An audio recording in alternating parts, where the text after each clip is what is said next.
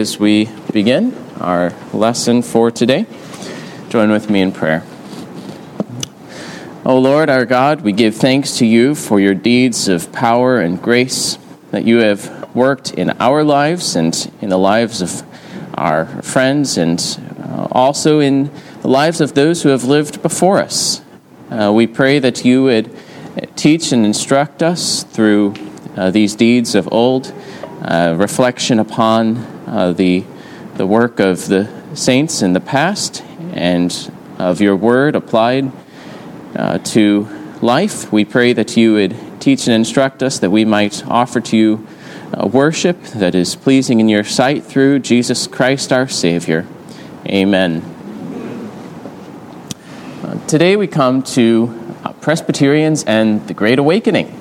We've been looking at lessons from American Presbyterian church history, a history of the Presbyterian church in America, beginning with the initial immigration to the New World, the founding of the first presbytery in Philadelphia in 1706, the career of Francis McKemey, and last week we looked at the adopting of the Westminster Standards, as well as the greater migration of Scots-Irish that picked up in the 1700s after 1717, and with so many new people and an increase in numbers, there was also the need to shore up the guardrails for doctrinal orthodoxy to make sure everyone was on the same page, and that was even tested, as we saw last time in the case of Samuel Hemphill in Philadelphia, where he was preaching errors, pretty serious errors, and was held accountable,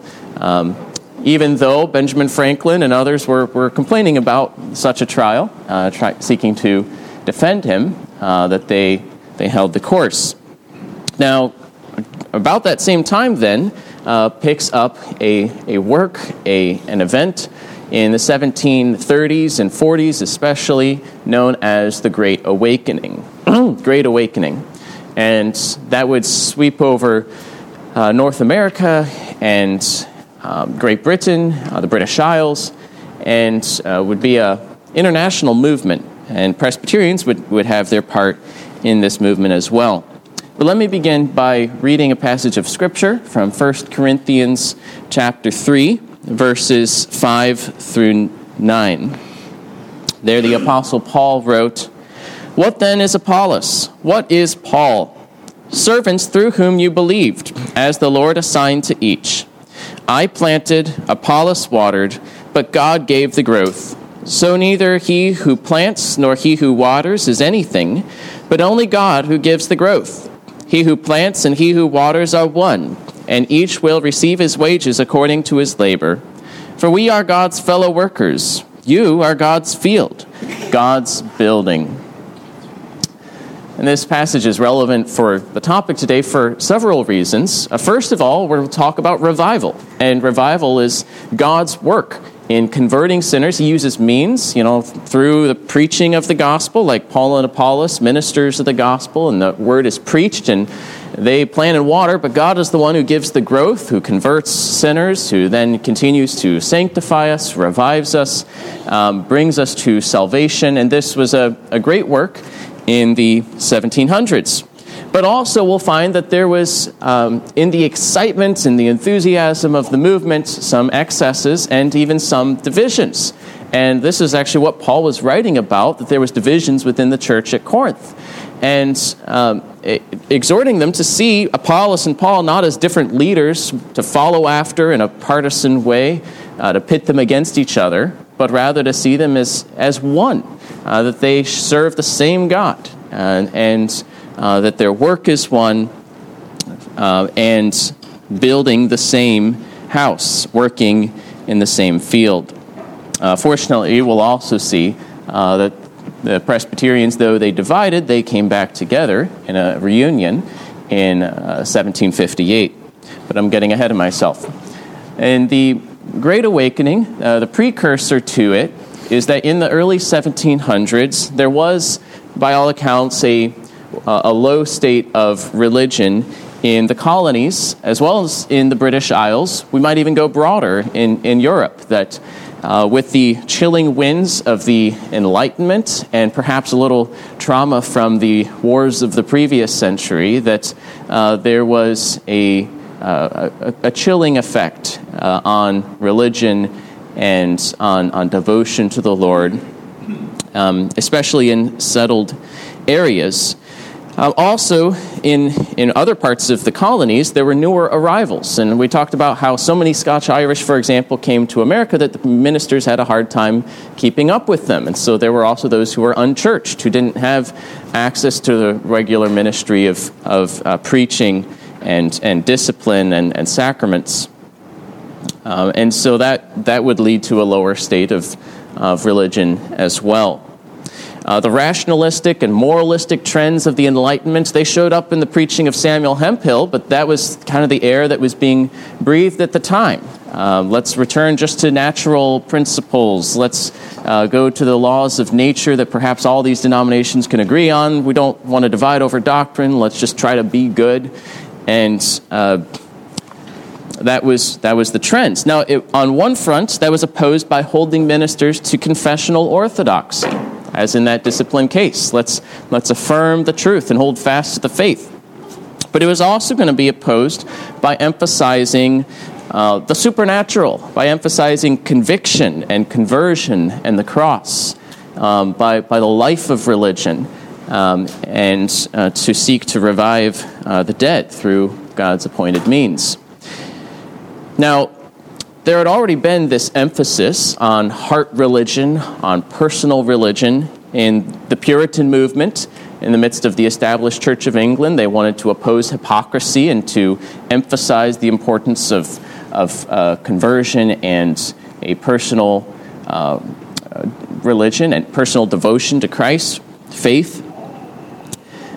This had carried further, arguably to an extreme in some ways, by the Puritans in New England, where they set up a congregational church government that tried to almost institutionalize this emphasis on a certain expectation for conversion and a testimony of one's conversion to become a church member.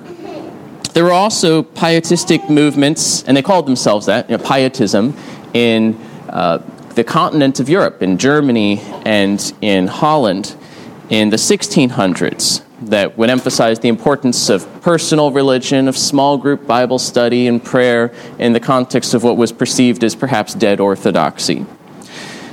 Well, all that's kind of precursor to the movement in the 1730s and 40s that would sweep over the British Isles and the colonies. That was called the Great Awakening. It was partly due to preaching that emphasized conviction, conversion, and the cross of Christ. But that didn't explain it completely, because people had been preaching those things in places like New England without such dramatic results. But during this time, the Spirit was poured out through the same normal means of preaching and prayer in a more abundant manner, leading to the conversion of many and the revival of religion. Revival wasn't something that they set up like, oh, let's have a revival. It was something that God did through the preaching of the Word. But along with this, there were some excesses, some errors, some false conversions along with the good. And like I said, this would lead to a division within the Presbyterian Church. But let me go through some of the timeline here. One important event in 1726 was the founding of the Log College by William Tennant, one of these Scotch-Irish men who came to Pennsylvania, and seeing the need for more ministers, and the Presbyterians didn't have their own college yet in the colonies, he set up one in his house. And it was called the Log College by his detractors, but he started to teach, raise up ministers at his home in Bucks County, Pennsylvania, just north of Philadelphia. That work was going on, and then in 1734 to 35, the first revival breaks out in Northampton, Massachusetts, under the preaching of Jonathan Edwards. In 1736, there are some in the Presbyterian Church that became rather concerned with some of the tendencies of the tenants and those who came from the Log College. and suspecting that the training might not be quite up to par. And so there was a special committee by the Synod for examining men trained in the private academies, i.e. Tenet's Law College and others that were started by his students. And they took this a little ill. This was the Synod kind of regulating the presbyteries and targeting them, and so they resented that, protested it, and the New Brunswick Presbytery ignored it and just continued to ordain them regardless. So you can start to see some division forming. In 1739 through 1742, George Whitefield makes his first preaching tour in the colonies. And this is probably the peak of the Great Awakening through that time of ministry. He would continue to make other preaching tours throughout the 1700s up to 1770. And others like Gilbert Tenet, William Tenet's son, and James Davenport and others will preach with him, preach alongside him as they tour the colonies. Thousands of people gathering to hear George Whitefield, who was an Anglican, a Calvinist Anglican, although of this emphasis seeking to stir people up out of hypocrisy or out of lethargy to embrace Christ. In 1740, Gilbert Tenet preached a sermon called The Danger of an Unconverted Ministry. He had begun to resent the pushback that other ministers were giving against this revival, and preached what later he even recognized to be a sermon that was not right in the way that he treated other ministers, and claiming that perhaps the majority of them were in a carnal state, in an unconverted condition, not because of some scandalous sin that could be proved and subject to church discipline, but more so from their perhaps lack of enthusiasm, their opposition or criticism of parts of the revival, and other marks such as these. And then a couple months later, even more inflammatory, as he and a younger man, Samuel Blair, read complaints of the same kind to the Synod, saying that, many of the men here in the Synod are unconverted, and these are reasons why we think that's true. And that, you can imagine, would stir a bit of controversy.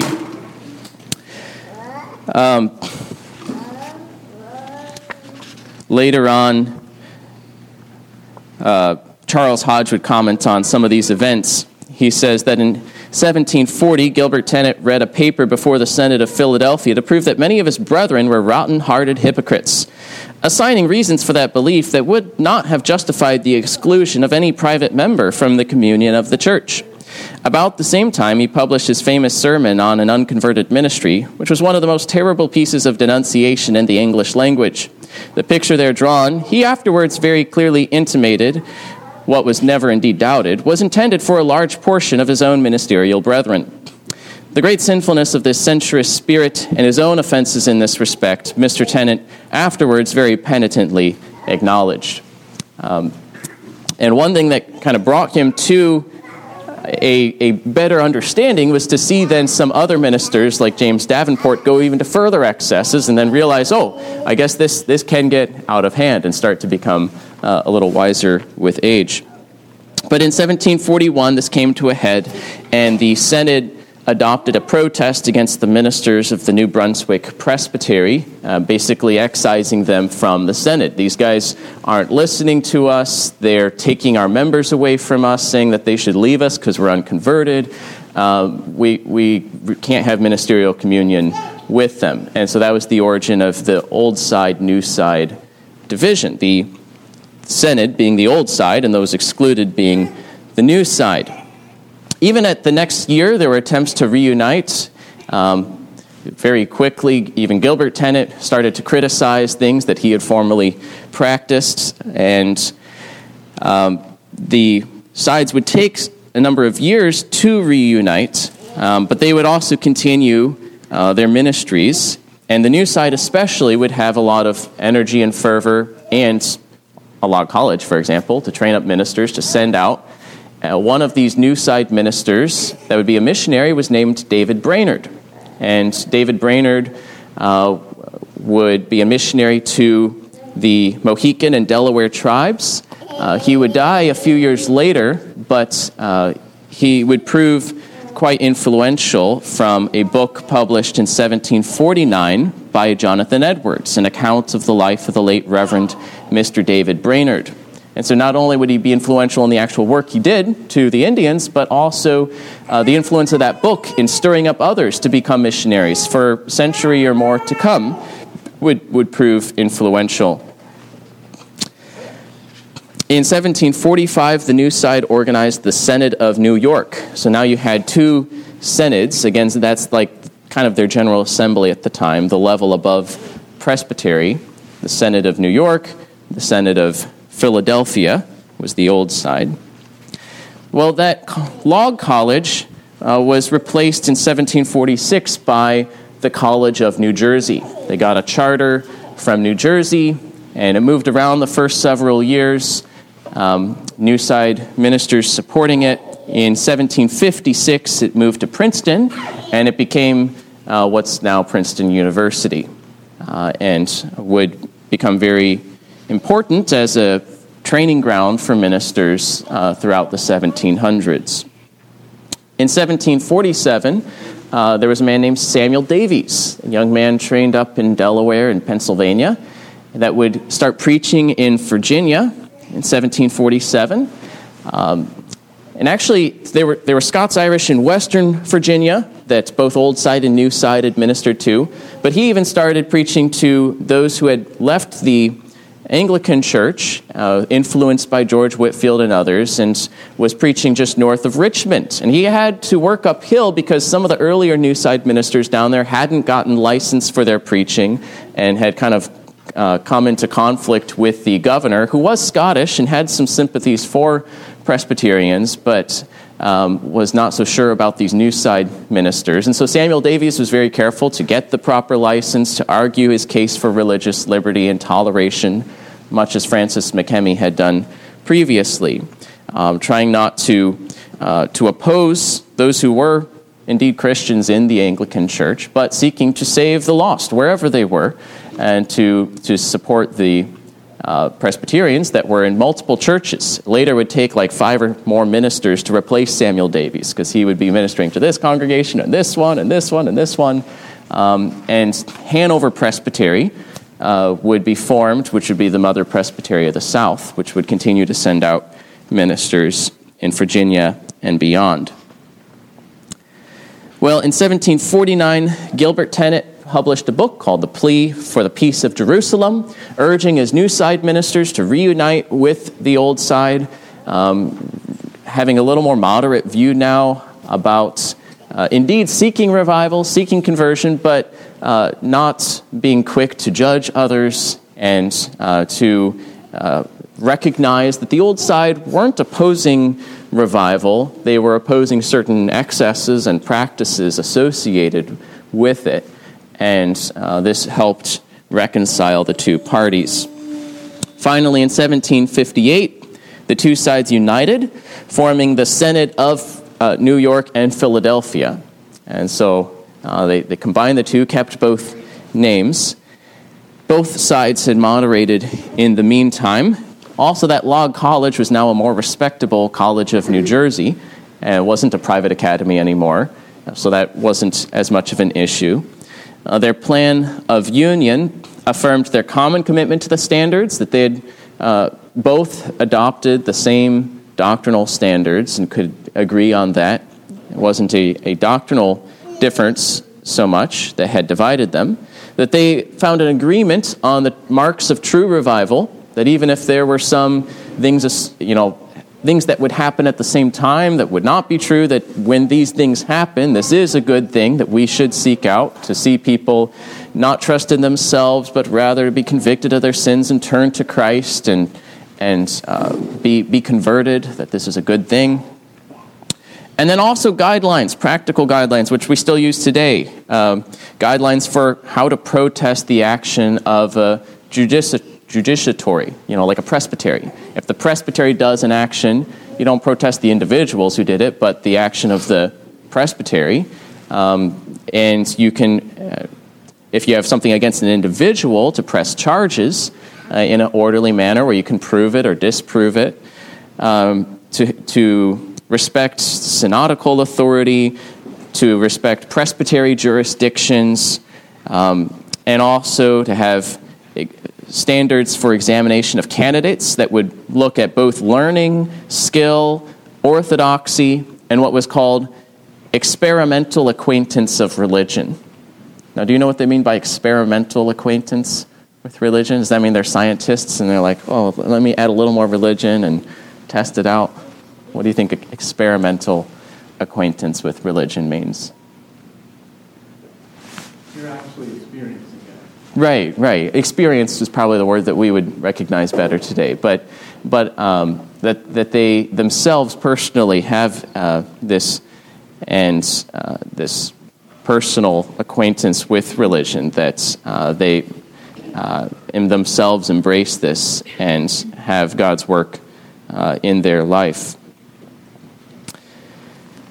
And meanwhile, the new site had grown, so when they reunited, of the 94 ministers that were in this new synod, 70 of them came from the new side. And so they reunited, but that group that had been excluded originally and others had joined with them now was the larger group by far. One reason is they had less restrictions. They had the college. They had perhaps a little more enthusiasm, and had grown in the meantime, done a little better job in trying to catch up with all of the people that had come to the New World, and also in preaching to the lost. So any questions before I look at negatives and positives of the Great Awakening? The Great Awakening, a lot of its effects would continue throughout the 1700s up to the American Revolution. Really, the peak was in the 1730s and 40s, but the same preachers continued to be preaching in this similar way in the 50s and 60s and 70s as it led up to the American Revolution.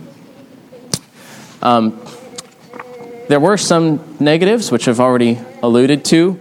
Some that were pointed out was disorderly behavior in worship, sometimes either being tolerated or encouraged or too highly valued. Is it a good thing when people start rolling on the floor in agony in the middle of the service? Should that be encouraged? Is it a good thing, or tolerated, or trying to maybe suppress that? Is that a sign of conversion? It's good to see people not falling asleep and being affected by the word, but it also would go to excesses, and Scripture does tell us that things should be done decently in good order. It's all right to be emotional when the word impacts you, but it would also go to a disruptive excess. And some were merely excited and not actually, having received the word in a true way. Some leaders held an errant view of the Spirit's leading. Hodge says, there was from the first a strong leaven of enthusiasm manifesting itself in regard paid to impulses, inspirations, visions, and the pretended power of discerning spirits. So not so much Jonathan Edwards and Gilbert Tennent, but George Whitefield and especially James Davenport. Whitefield, quote, had such an idea of what Scriptures mean by the guidance of the Spirit as to suppose that by suggestions, impressions, or sudden recollection of texts of the Bible, the Christian's duty was divinely revealed, even as to the minutest circumstance, and that future events could be thus made known. You ever come across that in evangelicalism today? Like, the Lord told me to do this. I felt really strongly, and so the Lord was telling me to do this. This is still something that we would find today. Some went even further to claim that they had a discerning spirit, where they could kind of by their inner impulse recognize if someone was converted or not. You can imagine how that would cause trouble. So it's helpful. I think you mentioned one thing in there that surprised me, and that's that the Holy Spirit would give them a scripture that tells them how they can behave. And I mean, I hope we've all had something of that effect in our lives, as long as we don't see something as a command that isn't a command. But if it is a command of God, it should be done. Right. If it's, well, I was thinking about stealing, but then I remembered, thou shalt not steal, that is God's word, and it through his providence being brought to my memory, that would be one thing. It'd be a little different if all of a sudden I thought about David and his friends, going to the Philistines, and that means I should go to this town and preach the word. Well, maybe that's a good idea, but that might not be God telling you to do so. Yeah. There was also a tendency in some of an overly critical spirit, censoriousness, we might call it judgmentalism, being too quick to rashly judge the state of others, or even oneself. Sometimes there was almost unhealthy introspection, which would even throw some of the tenants into a coma for a couple days, and went to perhaps some unhealthy extremes, but also could be applied to others in a way that was not charitable. Although the tenants, for example, became more balanced over time and recognized some of that excess. Related to this was sometimes divisiveness towards other ministers who opposed them. Again, these are helpful for us to remember that when we are excited about something, to be careful that we're not uncharitable to others. There was also an overly precise expectation of a certain conversion experience for everyone, that there was first going to be some law work in which one would despair of any hope and be thoroughly convicted that you are lost, and then you get to a place where you embrace Christ and you find relief and assurance in Christ, and that this would have to happen for you to be sure of someone's salvation. Now, that could be the process of someone's conversion, if they are lost, and they should be convicted and converted. But it was more the chronological progression being expected of everyone in the same way, and then being skeptical of your own or other salvation if you didn't quite follow that same chronology. Was I really convicted that I was lost strong enough before I embraced Christ?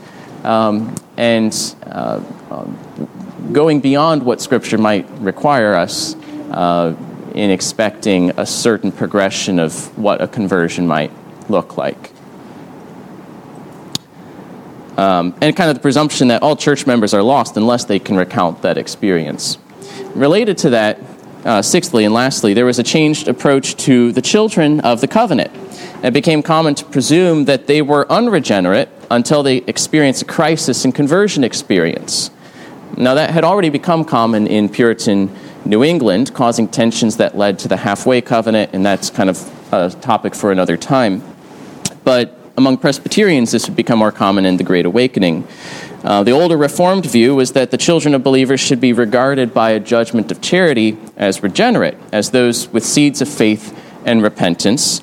Not necessarily that they were so, but like any other member of the visible church, that's how they're treated, and rather than the other way of presuming that they are unregenerate. After all, we baptize them. We don't baptize heathens. The original Directory of Public Worship said of them, they are Christians and federally holy before baptism, and therefore are they baptized. So according to the judgment of charity, again, we don't know the heart, but that they are treated as Christians unless they show otherwise.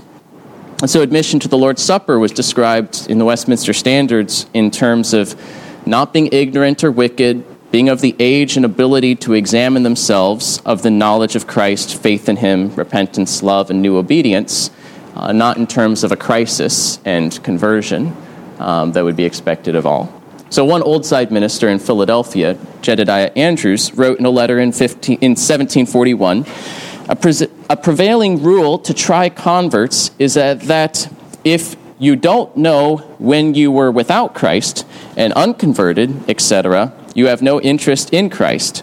Let your love and your practice be what they may. Which rule, as it is unscriptural, so I am of the mind, will cut off 9 in 10, if not 99 in 100, of the good people in the world that have a pious education.